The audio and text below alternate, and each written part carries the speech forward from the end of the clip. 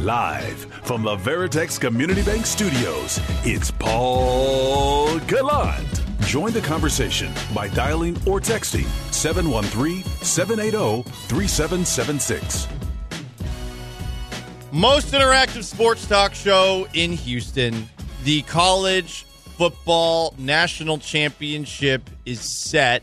Unfortunately, it will not involve the Texas Longhorns. For many of you guys listening right now, they fell 37-31 to Washington last night, while Michigan outlasted Alabama in overtime. It's going to be Michigan and Washington. Meanwhile, on Sunday, the Texans took down the Tennessee Titans in a very convincing manner, 26-3. They will play the Indianapolis Colts Saturday night in Indy, and a playoff spot is on the line with both of those teams at 9-7.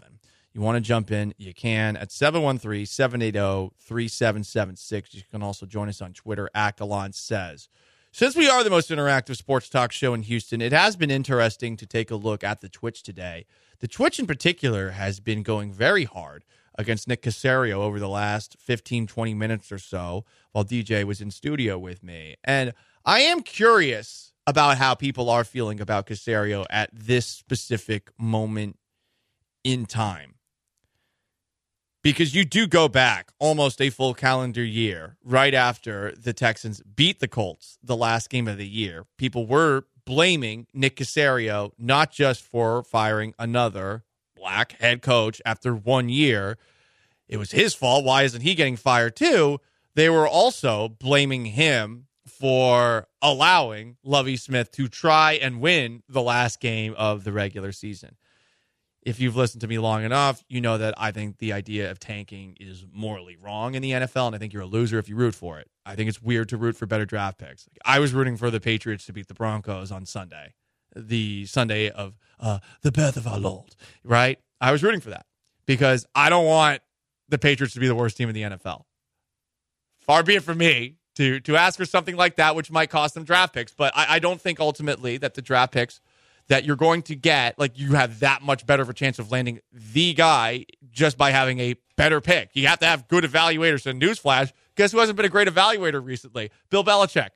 Hey. I'd rather win. At least now they've for sure clinched being not the worst team. The Carolina Panthers have clinched. Huzzah! By throwing not by throwing a drink at Jaguars Dave Tepper, fans. But dude.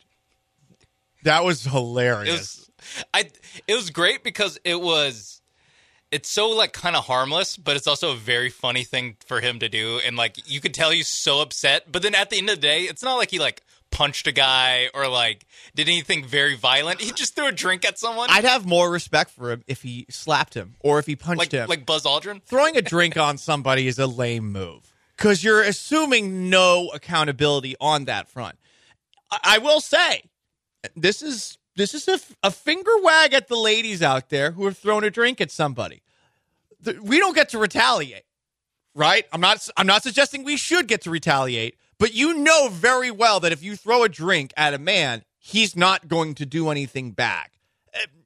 And it's not quite a slap, so you're not going to get charged with assault. It's just enough to be annoying / the worst. And what Dave Tepper did there, yeah, it's a bitch move. It's a bitch move. You're in your box and you throw a drink at somebody? Like, that's a bitch move, dude. Hey, have one of your armed security guys go down there and, like, rough them up a little. Rough them up. That would be less of a coward move. This is a coward move, Dave Tepper. Guards, seize him. Like, right. do that. Like, and then, like, yeah, like he's assaulting. They hold the fan up, and, like, by one arm each, and he's, like, punching him like he's an action movie hero from the 80s, right as he's, like, revealing his evil plan. And instead he throws a drink from the box. Imagine a Jaguars fan, by the way, getting under your skin. A Jaguars fan got under your skin. Hey, Jaguars fans got under the Texan skin. There's people every week that are retweeting that one Jaguars fan that was like, the AFC South runs through Jacksonville. Trevor Lawrence is the best quarterback in the division.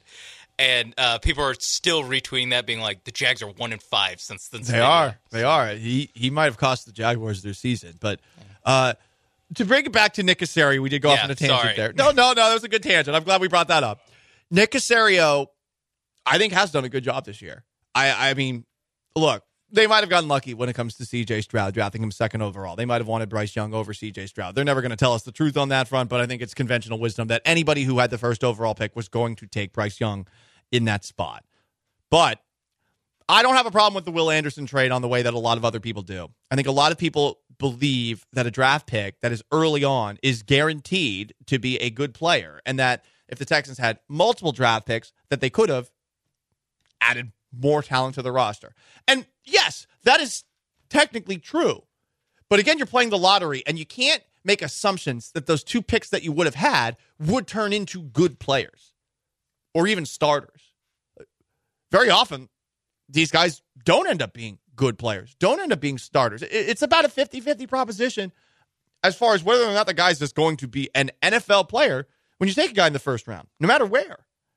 So I think a lot of people held that against Caserio, and I think it was a little bit unfair. And I do think that considering the cap space that they are working with, and considering, my God, the injuries that they've had on the offensive line, I think he's done a pretty good job of finding pieces to plug the holes. And I mean, yet again, you have another guy starting on the offensive line. You got Charlie Heck playing right tackle. Laramie Tunsil leaves the game for a little bit, so you move George Fant over to left tackle. They have cobbled together a pretty decent offensive line this year. And finding Derek Barnett, bringing in Kareem Jackson, though, I didn't notice Kareem Jackson a whole lot. I kept on thinking, oh, yeah, wow, Kareem Jackson's having a good game. And it was actually Desmond King, who played out of his mind. I had the same thought, too. Wearing 25. Yeah, because he wore 25. I was like, oh, yeah, that's not Kareem Jackson. I think also, didn't Desmond King have like some sort of late hit or like some iffy hit? Oh, it was BS. No, but that's when I thought it was Kareem Jackson. I still thought it was Kareem Jackson because Kareem Jackson's done that 15 times. When he came in and he belted Tannehill, who spun into him. That was a terrible call. No, I don't actually think it was a dirty hit, but it was one of those where the ref crew like shows it in slow-mo, and I'm like, wait, was that Kareem Jackson? I got to say, King played well on Sunday. It wasn't just that. He had a couple of good punt returns. I feel bad for him. He had a near pick 6 in this game. He has also had 2 fumble, scoop, and scores called back because he stole the ball from Tannehill.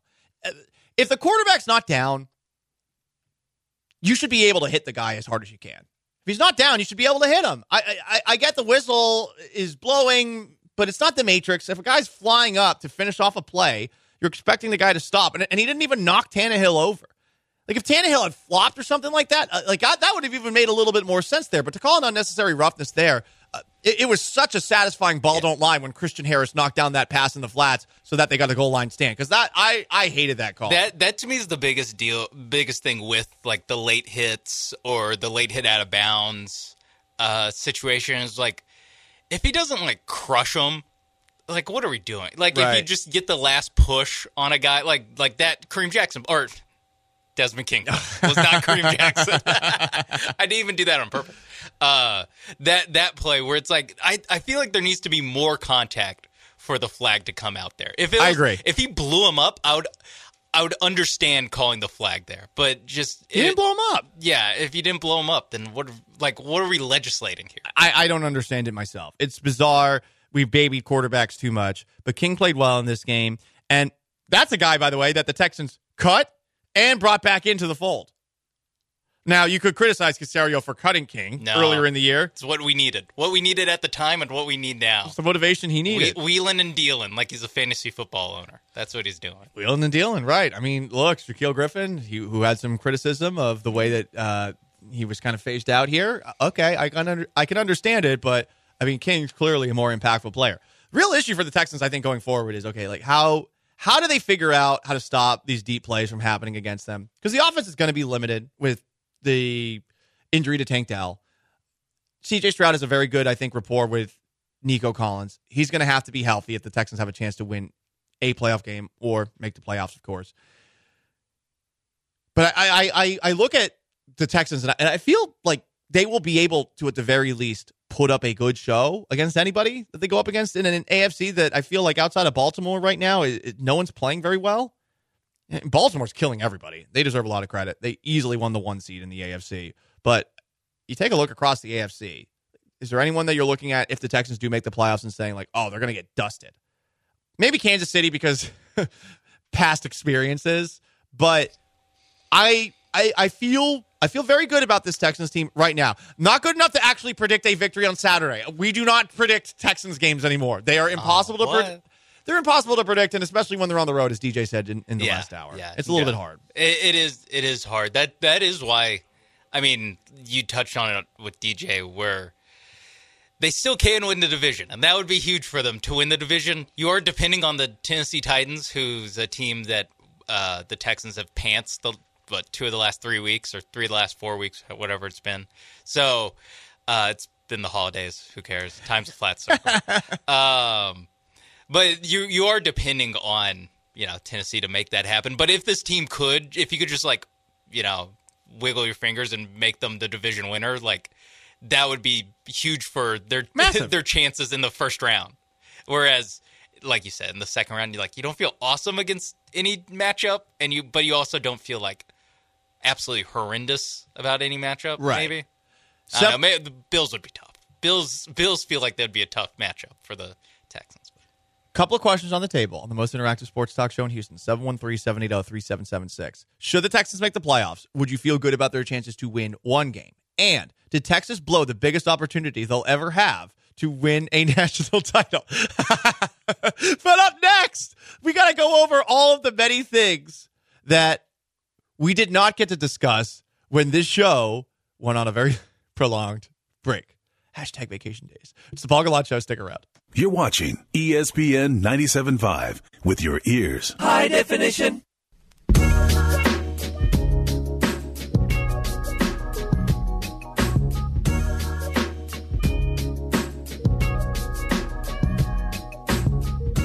Welcome back to the Veritex Community Bank Studios. Here's your host, former Shorecrest Preparatory All-District Safety, Paul Gallant.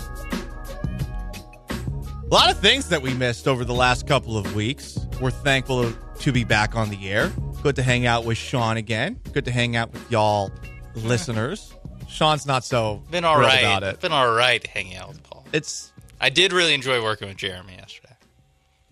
And Joe. And Joe too. Wow. What? I'm just saying. I enjoyed yesterday's show more than today's show. Well, yeah, because Texas lost. If I'm power ranking the best shows of 2024, yesterday, I'm number 2. Yesterday, number 1. Connor and Beard yesterday, number 2. The Bench this morning, number 3. Connor and Beard coming up next, number 4. Wow. We're the Florida State of this. We got left out of the playoff. You got left out of the playoff. But I'm not losing 87-0 to Georgia, though. That ain't me. No way. No, sir. No.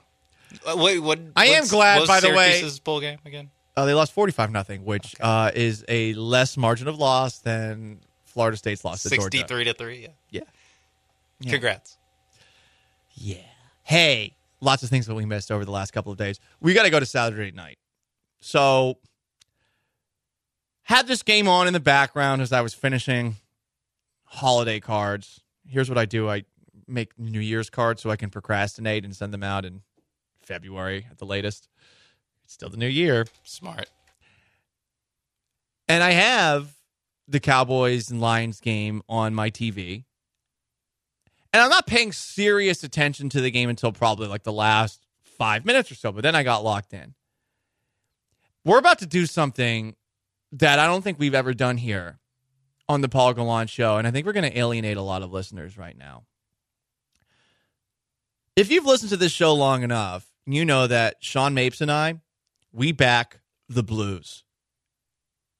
We've got the back of every umpire, NBA ref, and NFL ref. It's a tough job that requires split-second, difficult decisions that might have you fearing for your life. But I think after what we saw on Saturday, I'm out. And I'm not saying that the Lions getting jobbed in a Cowboys-Lions playoff kind of atmosphere for the second time in a decade. I'm not saying that this is the kind of event that should lead to a bunch of people protesting for months and months and looting small businesses, etc. I'm not saying that, but I am saying that I can no longer back the Blue after that ridiculous call, then explanation on Saturday during that Cowboys-Lions game. Shout out to the Cowboys who won. Also, shout out to Dan Campbell's possibly too large coconuts in that moment, going for it again, not just once, but 3 times when the football gods may have been trying to tell him a sign. But for that NFL ref, Brad Miller, to say in the pool report after the game that number 70, not number 68, reported as eligible on that play is just completely full of it. And to also see over the last couple of days the amount of boboing that has been done for the referee is ridiculous. We found out that it seems there's a report out now that these guys are not going to be a part of the playoffs. I think we should go a step further. If you're going to suspend Calvin Ridley a whole year for doing an effing parlay, when something like this happens and is legitimately the reason the game ended the way that it did, you got to fire him. You have to actually fire him because this does make the integrity of the game look suspect at this moment in time.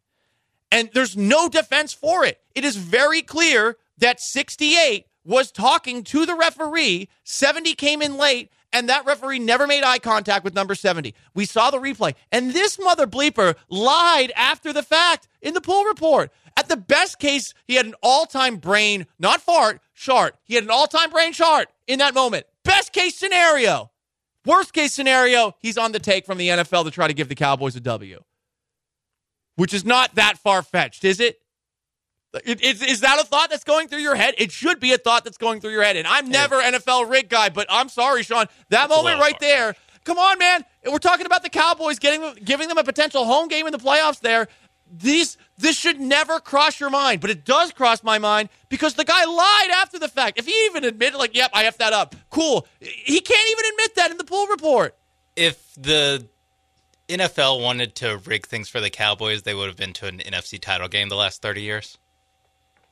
That's my general defense against the NFL rigging things for the Cowboys is they haven't made the NFC title game in 30 years. If they're really serious about rigging it, they would have more success.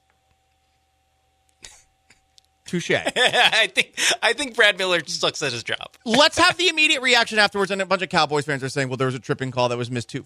Look, that's fine, but this is one of those calls where it directly impacted the score in that moment, right there, and there was 11 seconds left. So this was going to be the game. Yeah. I get it. There's lots of calls over the course of a game that are very difficult for a referee to make, and they're going to make some bad calls. But, man, it feels like there's been just a lot.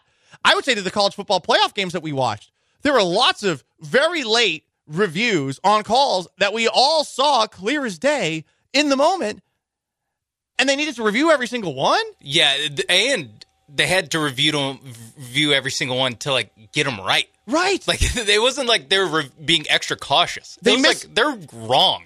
They missed in the Texas-Washington game the fumble. Clearly a fumble. Yeah. Just clearly a fumble. It was as he was running. I mean, my God, how do you miss that? There was a clear completion that they reviewed, and they're like, oh, his hands are bobbling. Like, are we serious here, guys? There's a first down.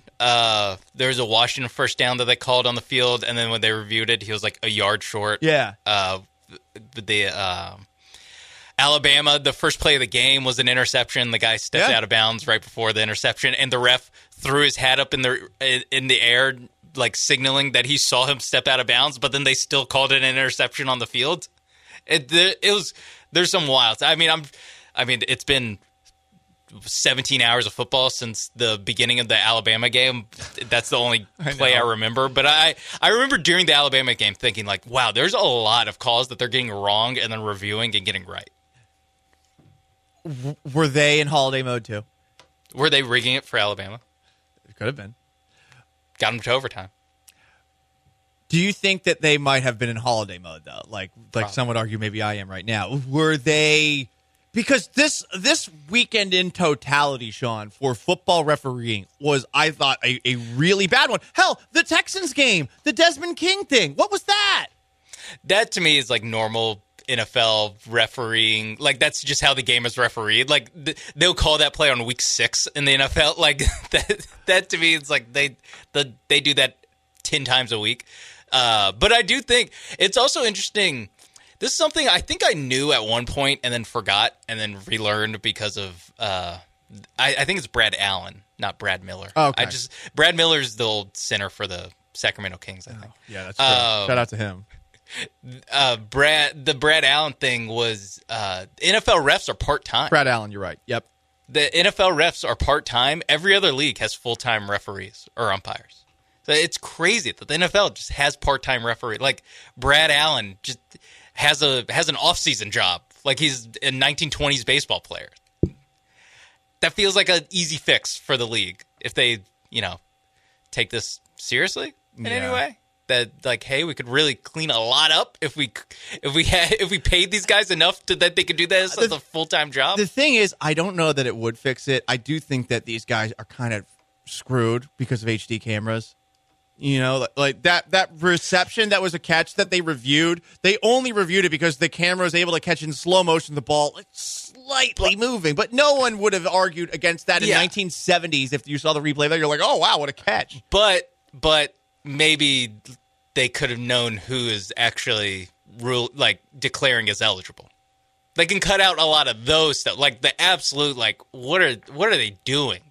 Flags and the brain farts, brain sharts. I don't know if we can say shart on the radio. Well, we've done. It's one of those things where it's like Air Bud. There's no rule that a retriever can't play basketball. I don't think the FCC was like, oh, what if they say this word? We're pushing boundaries here. Pushing boundaries. It's 2024, and it's new us. Mm-hmm. Pushing more boundaries than we've pushed before. We're bringing back freedom of speech. And using that freedom, we're saying shart. Right. We're saying shart, and we're accusing referees of rigging things for the Cowboys, which we have never done before. Despite, again, the last 30 years of Cowboys football. But they decided for 2024, enough is enough. They're like, it's not working. We got to go harder. We were so close to getting Dak Prescott the MVP. Slipped through our fingers. Sean Mace behind the glass. I'm Paul Gallant. Paul Gallant Show, ESPN 97.5 and 92.5. Let me tell you about my friends at MyBookie.ag. Promo code BET975. Your first deposit, they will match up to $1,000. How about that? You get to play with it right away. What are you going to bet on? I wish that we had the ability to bet on how long college football games would take. Over under 6 hours. I'm going over. But hey, you can bet on all sorts of things here. Hey, I mean, look, maybe you don't like the 1A level of college football. Maybe you're a real D-gen and you want to bet on 1AA. How about this? Guys, big game. It's coming up on Sunday. No, not talking about the NFL. The South Dakota State Jackrabbits and the Montana Grizzlies? South Dakota State, 12.5-point favorites. South Dakota State's the new North Dakota State. Do you pay attention to 1AA football? Why are all the Dakotas good? Why is Montana also good? How do people go to these games? Is there too much snow? I don't know. But guess what? You can bet on that game at mybookie.ag. Bet on anything, anytime, anywhere. Only mybookie.ag. Use promo code BET975 for that awesome welcome bonus. ESPN 975.com. Fighter of the night, man. One is screaming, he's so happy. The other screaming, a passionate shout, it's the Nightman.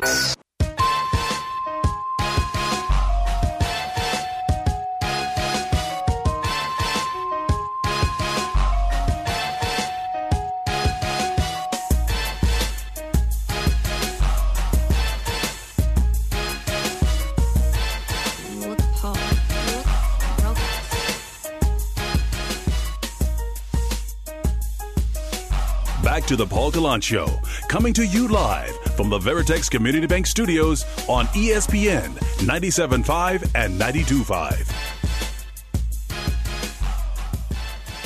I have more things to complain about now that I'm back from vacation. And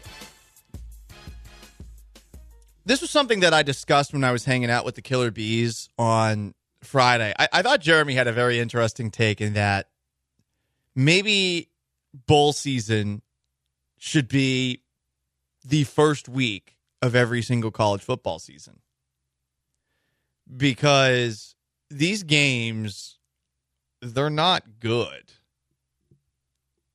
And look, those players who decided to opt out, I got nothing against them. If you think you're going to get drafted, you don't want to risk getting hurt, have at it.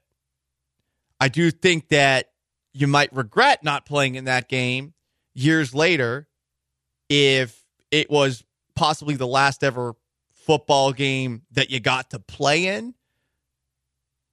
There's definitely a possibility for regret years later. These guys love playing this game for the most part. That's why they get into it. But I've got no issue with the guys opting out. The problem is we've gotten to a point where are you going out of your way to watch any bowl game that is not in the college football playoff? Are you going out of your way to watch the Cheez-It Citrus Bowl with Brock Osweiler doing color commentary? Oh, if I knew Brock Osweiler was on the call, then checking in. Someone sent me a picture of Brock Osweiler holding a Cheez-It wrestling belt without any context, and it made me laugh very hard, and I tweeted it out. Nice. Every Cheez-It Citrus Bowl has a story. Maybe pick something that's a little bit more citrus related, like the Minute Maid Citrus Bowl would make a little more sense. Well, I'm sorry, Sean. The idea of cheese and citrus is pretty nasty to me. What? You don't have a handful of Cheez-Its, then wash it down with some orange juice? Orange juice, yeah. No, I'm not that much of a psycho when it comes to the color orange. They're all orange. Probably some Syracuse fans that do that, but hey, whatever. We're savages. It makes sense. It's orange. You have to be orange to sponsor the Citrus Bowl. These games are not good because of all the opt-outs, Sean. I mean, I think a lot of people were hoping to get some sort of piece of evidence that Florida State deserved to be in the college football playoff, and then Georgia sent them into the sun. They just melted them, immolated them. And I got to be honest, I think if Georgia was playing a full-strength Florida State team, I do think Georgia would have killed them. But not by 60. Right, maybe probably by 20. Yeah. They still would have, and again, this is not even that good of a Georgia team, so maybe it would have been a close game, but there were some really bad games out there, and something's got to be done because there's no reason to watch any of these games, and as you continue to expand the playoffs, each one of these games is completely meaningless, and it's a bummer because this is supposed to be like the last hurrah for a lot of kids who are playing in their last ever game, and now these games are worse than preseason games. Yeah, there's a lot of obviously a lot of talk about like how to fix it, and I do think that the putting them as week 0, that's interesting at least to have it to where basically you earn your bowl game from the previous season, because that's like the best case scenario for some of these bowls is that hey, at least we get to see like our young freshmen, like Tennessee got to see their freshman stud quarterback basically make his first start for the Vols. And so that, like, I can see if you're a Tennessee fan, you're like, this is at least interesting to me. Like, this is, like you said, it's a little preseason-y, but a lot of these people are also going to watch the spring game that they play in April. So, where it's a same team scrimmage. So, you can make it to where it's, like, sort of interesting. I think another interesting one, or another, like, kind of easy fix that you don't have to change too much, because, like, playing them in September in Orlando, that's going to be, you got to jump through some hoops to make that work. Another one is just have the awards after the season. And so, like, if you want to win an award, like, it would super help if you ball out in your bowl game. Because guess what? We probably have a different Heisman winner if we did it after. Penix would probably have a best wide receiver, the Biletnikoff, the wide receiver award with Rome Odunze, the Washington guy. So there are different, ways to incentivize this. I think ultimately what's going to happen is that the whole student athlete thing is just, they're going to be employees in like 10 years. And then, hey, guess what? You're on the clock, buddy. You can't. We have in our contract right here, you're going to have to play in the Tostitos Fiesta Bowl no matter what. So that, and maybe they can come to some sort of agreement where you don't play. Because, like, for, like, Marvin Harrison, there is no reason for him to play the Cotton Bowl. It's what really it is the transfers that really, like, because that affects every team, and there's so many transfers on a lot of these teams where, team like A&M just played with a different team than they normally play with. Kyle McCord left Ohio State to watch Syracuse get waxed by South Florida. And Syracuse's new defensive coordinator is recruiting for Syracuse while coaching the bowl game for Texas A&M. Yes. Who has had multiple players transfer from A&M to Syracuse. Yes. This system is so stupid. And that is like barely even a transfer portal issue. Even if the transfer portal didn't exist, it would be so stupid for the reason that why is Elijah Robinson coaching this bowl game? No sense. When he is actively recruiting for a different team. It makes no sense. And I get that some of these guys are like, well, I have a job to finish. But there's lots of players who are like, nah, F that. There's also a lot of coaches are doing that too. Like, all that A&M staff is going to get fired. Like, they all have different jobs this year. Do you think they were like really, really killing themselves to prep? There's really no way to make this better other than the solution that I know Jeremy and others have produced. Like, this is, and it makes no sense to have your bowl games in September, but this doesn't make sense either. And on top of that, like, throw in these games are 5 hours long. They have 30-minute half times. Why? And it's not like the game hasn't sped up. The game actually is quicker. The problem is they're adding more commercials. I'm sorry. Do we need to have as many promotions for these terrible network TV shows that nobody is going to watch that take up 45 seconds, 30 seconds, a minute every commercial break? Because that's the bigger part of the problem right now. The commercials have gone out of control. You're going to have a 20-minute halftime with the bands playing. You're not even going to show the bands on TV? I'm just going to get another promotion for NCIS Paducah or CSI Lafayette, Louisiana. And don't forget the new season of The Bachelor. Right, which is still going. There's just promos for show after show after show. Sorry, are there commercials? I'm not watching it. It's 2024. I'm not watching it. Yeah, I mean, there is a situation where even like 15 years ago, like, there was no situation in which, like, I don't know. It basically, pick a bowl game before Christmas that gets played before Christmas, like the Hawaii Bowl or whatever. No one's like sitting down and being like, I got cracking open a beer, watching two 7-5 MAC team, or a MAC team that's 7-5 and a Mountain West team that's 7-5 play each other. Like, you don't need it to be like an awesome experience. You just need it to be not terrible. It's something that you can at least enjoy as you're passively watching while you're at your family's house. And instead, you're seeing games that are void of offense by one team who has lost its entire coaching staff or player personnel. Like, there's never been a good Pinstripe Bowl. There's never been a good Fenway Bowl. There's never been, if they play in a baseball stadium, chances are there's never been a good bowl game that gets played in a baseball stadium, unless it's the Astrodome in the 80s. Like, there just has not been a good bowl game that's in a mostly the baseball field. As someone who's seen my alma mater play in Yankee Stadium for a bowl game 4 times, I agree. Yeah. So there does, like, what's being lost isn't like the prestige and the majesty of the Pinstripe Bowl, because that never had. Like, we are lying to ourselves. We are lying to ourselves if the Pinstripe Bowl ever meant anything to anybody. The Gator Bowl, like the Beef O'Brady's Bowl, the 5th tier Orlando Bowl game, like, none of that ever mattered. The Gasparilla Bowl, sorry, you never mattered. But you really just need to deliver on, like, the Cotton Bowl, the Alamo, the Fiesta, the basically from like December 28th on. That's when there needs to be a standard that we need to raise. And so that's the real issue, where you feel like, man, this is terrible to watch. I used to dump on the Rose Bowl every year, and to what you're saying right now, I'm like, well, at least the Rose Bowl still figures it out. And it's the college football playoff, so it's a little bit different. Yeah. But you got the beautiful sights of Pasadena in the background with the hills and the sunset. Like, it always looks just sexy. It's the most, like, basic take you can have, but it's just like, man, Rose Bowl looks awesome. It feels special, and I used to dump on people who talked about it, and now I'm like, oh, well, now that there's no Pac-12 involved, this is a great game. We don't even have to watch the Pac-12. This is awesome. Well, finally, Alabama and a Rose Bowl. Right. It's like, oh, we got a little SEC in here. Let's go. It's real football. Hashtag real football. I love doing that, because all the UW fans used to get mad at me for dumping on the Rose Bowl. I was like, but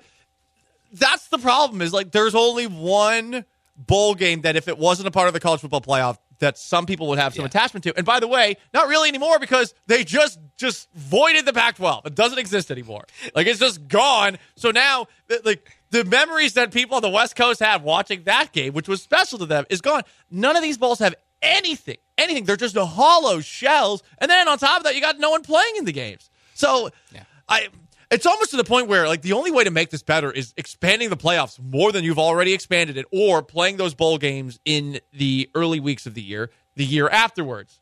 But no one would ever want to do that because it would perhaps hurt their chances to make the college football playoff, which they're probably not going to make to begin with anyway. And you can lose, like, going forward, you can lose 3 games to make the playoff, guys. Like, stop worrying about it. I don't know if with the expanded playoff, are they going to play I know the first round is going to be home games, but I think the quarters and maybe the semifinals will be in the 6. Because they will lock it in. Those 6 bowls. There's New Year's 6, which means there's 6 bowl games that stand above the rest. Right. And those are the ones that Rose Bowl, Sugar Bowl, Peach, Cotton Bowl. Another one I'm forgetting. Orange Bowl, Tostitos Bowl, Fiesta Bowl. Tostitos hasn't sponsored in like 10 years. Good for Tostitos for being more memorable than Fiesta Bowl. Yes, but those I think, there'd be 4 quarterfinals games and 2 semifinals games. That's 6 games. You have 6 bowl games you can stick them in. Like you can just do that for the neutral sites, and then the finals in Houston or in Miami or whichever city bids the most to have it. So that is like kind of an easy fix. And now we're just talking about like the Holiday Bowl isn't very special anymore, and we're also in a world where the top 12 teams are making the playoffs. So you're really dealing with a whole bunch of 8-4 teams playing bowl games where you're like, man, this used to mean something. In which case I would ask, did it ever really mean anything? Like, did we ever feel great of like when I can't imagine this happened very often when you're growing up a Florida fan, but when they went 7-5 and played in a bowl game that wasn't like the Outback Bowl or something like that. Yeah, when they played the Outback Bowl, those 9-3. like hangover games where you're like, why are they kicking off at 11 a.m. on New Year's Day? Like, did that mean something to you? Because for me, it really didn't mean anything to me ever. It's all passive entertainment. It's all, I am watching this because football is on. It used to mean more to me, actually. But I think part of it has to do with the fact that we had less options back then. And when you have less options, you're going to watch a lot of these bowl games, even if they're not great bowl games. Because I remember vividly watching some old bowl games with, this was the Orange Bowl, but Tom Brady against Alabama with Michigan, watching Michael Bishop with Kansas State in bowl games. Like, there are random things that I remember from games that were not necessarily close to being like as a part of the conversation for the national title. And now, I feel no urge to watch any of these games. Except when a Pop-Tart is going to be eaten by Kansas State football. That's true. That was pretty sick. When a giant Pop-Tart's going to be... He gave himself up to be the bread of life for all those players. We got to go to break. It was a pretty good analogy for Catholic Mass. It was a pretty good analogy. I've got Catholic Mass takes. Got to say, if you're any priest out there, look. Paul... It has to be tight, or it'll be tight. Or tease it to go to garbage time. You got 2 big events, like the college football playoff. You got 2 big events. You got Easter, you got Christmas. You got to give me a better homily for Christmas. You got to give me if I'm going to go back to church for the first time in 7 years, you got to give me a better homily than that. You had Father Quinn Ewers. My God, the lights were too bright. No, no. The homily that this guy gave was essentially Florida State against Georgia. It was not good. Anyway, it's the Paul Gallant Show. Sorry, Archdiocese of Houston. Stick around. ESPN 97.5 on Twitch. I don't get it. There are things in this world that we will never fully understand.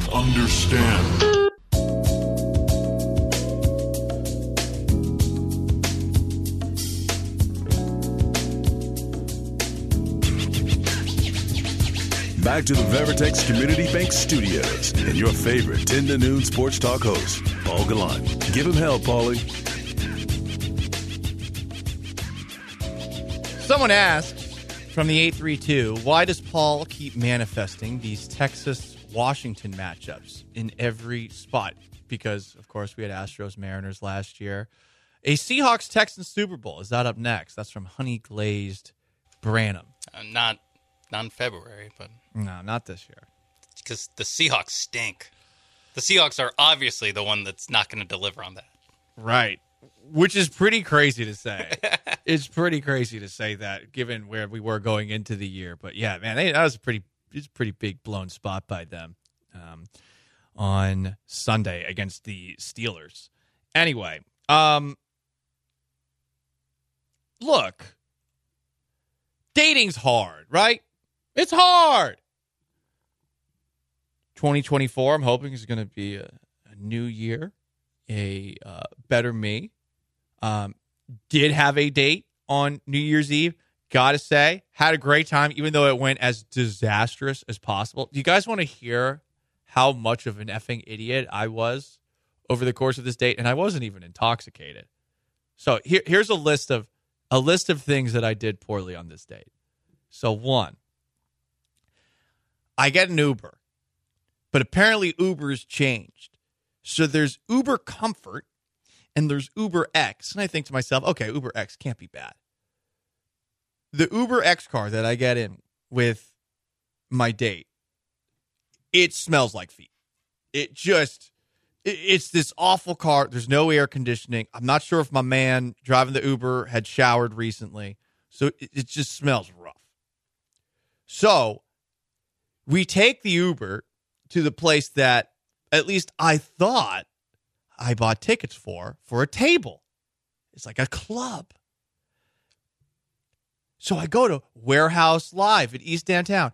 Get to Warehouse Live in East Downtown. It is an abandoned building now, which I had no idea about because apparently Warehouse Live has moved. You don't listen to Beat the Limo Guy. I don't. You would have known. So I go to the other Warehouse Live spot. It is at this moment in time that I realize I did not bring my wallet. And I'm like, oh, damn, I'm not going to be able to get into a bar that I paid like $100 for 2 seats at a table because I don't have my ID. But they don't check my ID when I go through. And I'm thinking to myself, okay, I mean, I am wearing a tux, so that might be why. Oh, that's why, yeah. No, it turns out that this was an 18 and up club. And I get in and I'm like, are you kidding? So it turns out the person whose table that we booked, they got like phased out of the table that we were supposed to stay at. So we had to get our own separate table, and we go over to the table. It's so far removed from everything. And the worst part is we just get this, bless her heart, little buffoon of a waitress who proceeds to, we order a bottle of something. She runs it on the sparkling water because yes. it's 18 plus. Right, exactly. I know, right? So we order a drink, we order a bottle. She runs it on the card, comes back to like, oh, we're out. We order another bottle. She runs it on the card. Had voided the last order. Comes back, we're out. Order another bottle. Runs it on the card. Comes back, we're out. So I didn't have a credit card. And the person who booked the table, that was her one credit card that she brought. So we couldn't get any bottles because her card had been essentially flagged for fraud in that moment. So it's just a disastrous New Year's Eve. And I don't think I'm ever going to go out on New Year's Eve again. And I still had a good time. We went to a dive bar, and then I went to Numbers, which is an experience for the real ones out there who know. But, yeah, that was about as disastrous as possible. I mean, I booked the Uber to the wrong spot. I didn't bring my wallet. Yeah. I booked an Uber with a guy who smelled like feet. I mean, some people would be into that, but I'm surprised the date didn't just leave. I'm very surprised. She is a trooper. Shout out to her. She was great. May 2024 be the year. At least she finds a husband. Yeah. I don't know if I don't know if this is the year for you, but that I hope bigger we'll better see. Things for her. We'll see. I wish worse things for you, Paul. Well, that's not nice. That's not nice. I hope Syracuse goes 6-6 this year. Oh, that's not nice either. Well, do you think I should take her to a Dave & Buster's if we have a next theoretical date?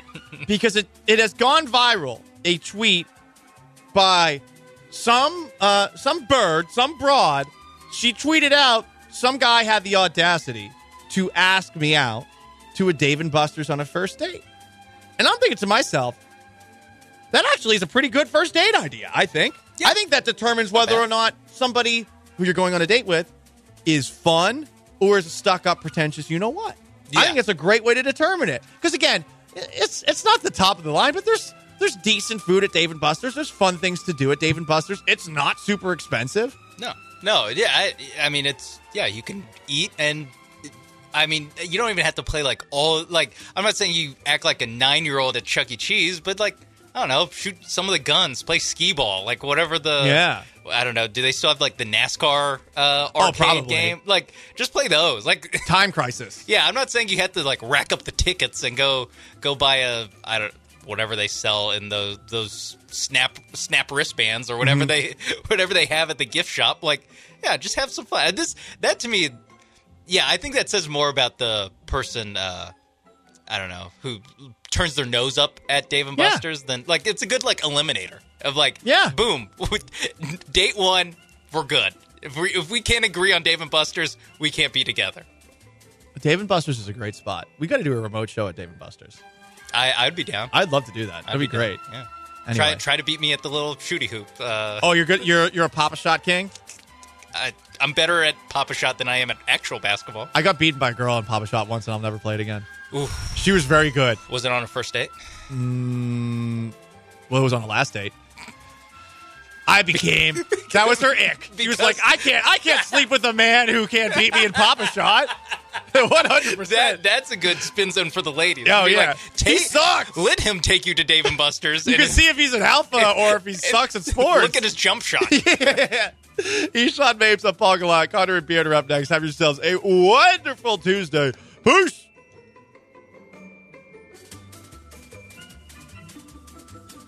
Let a naysayer know.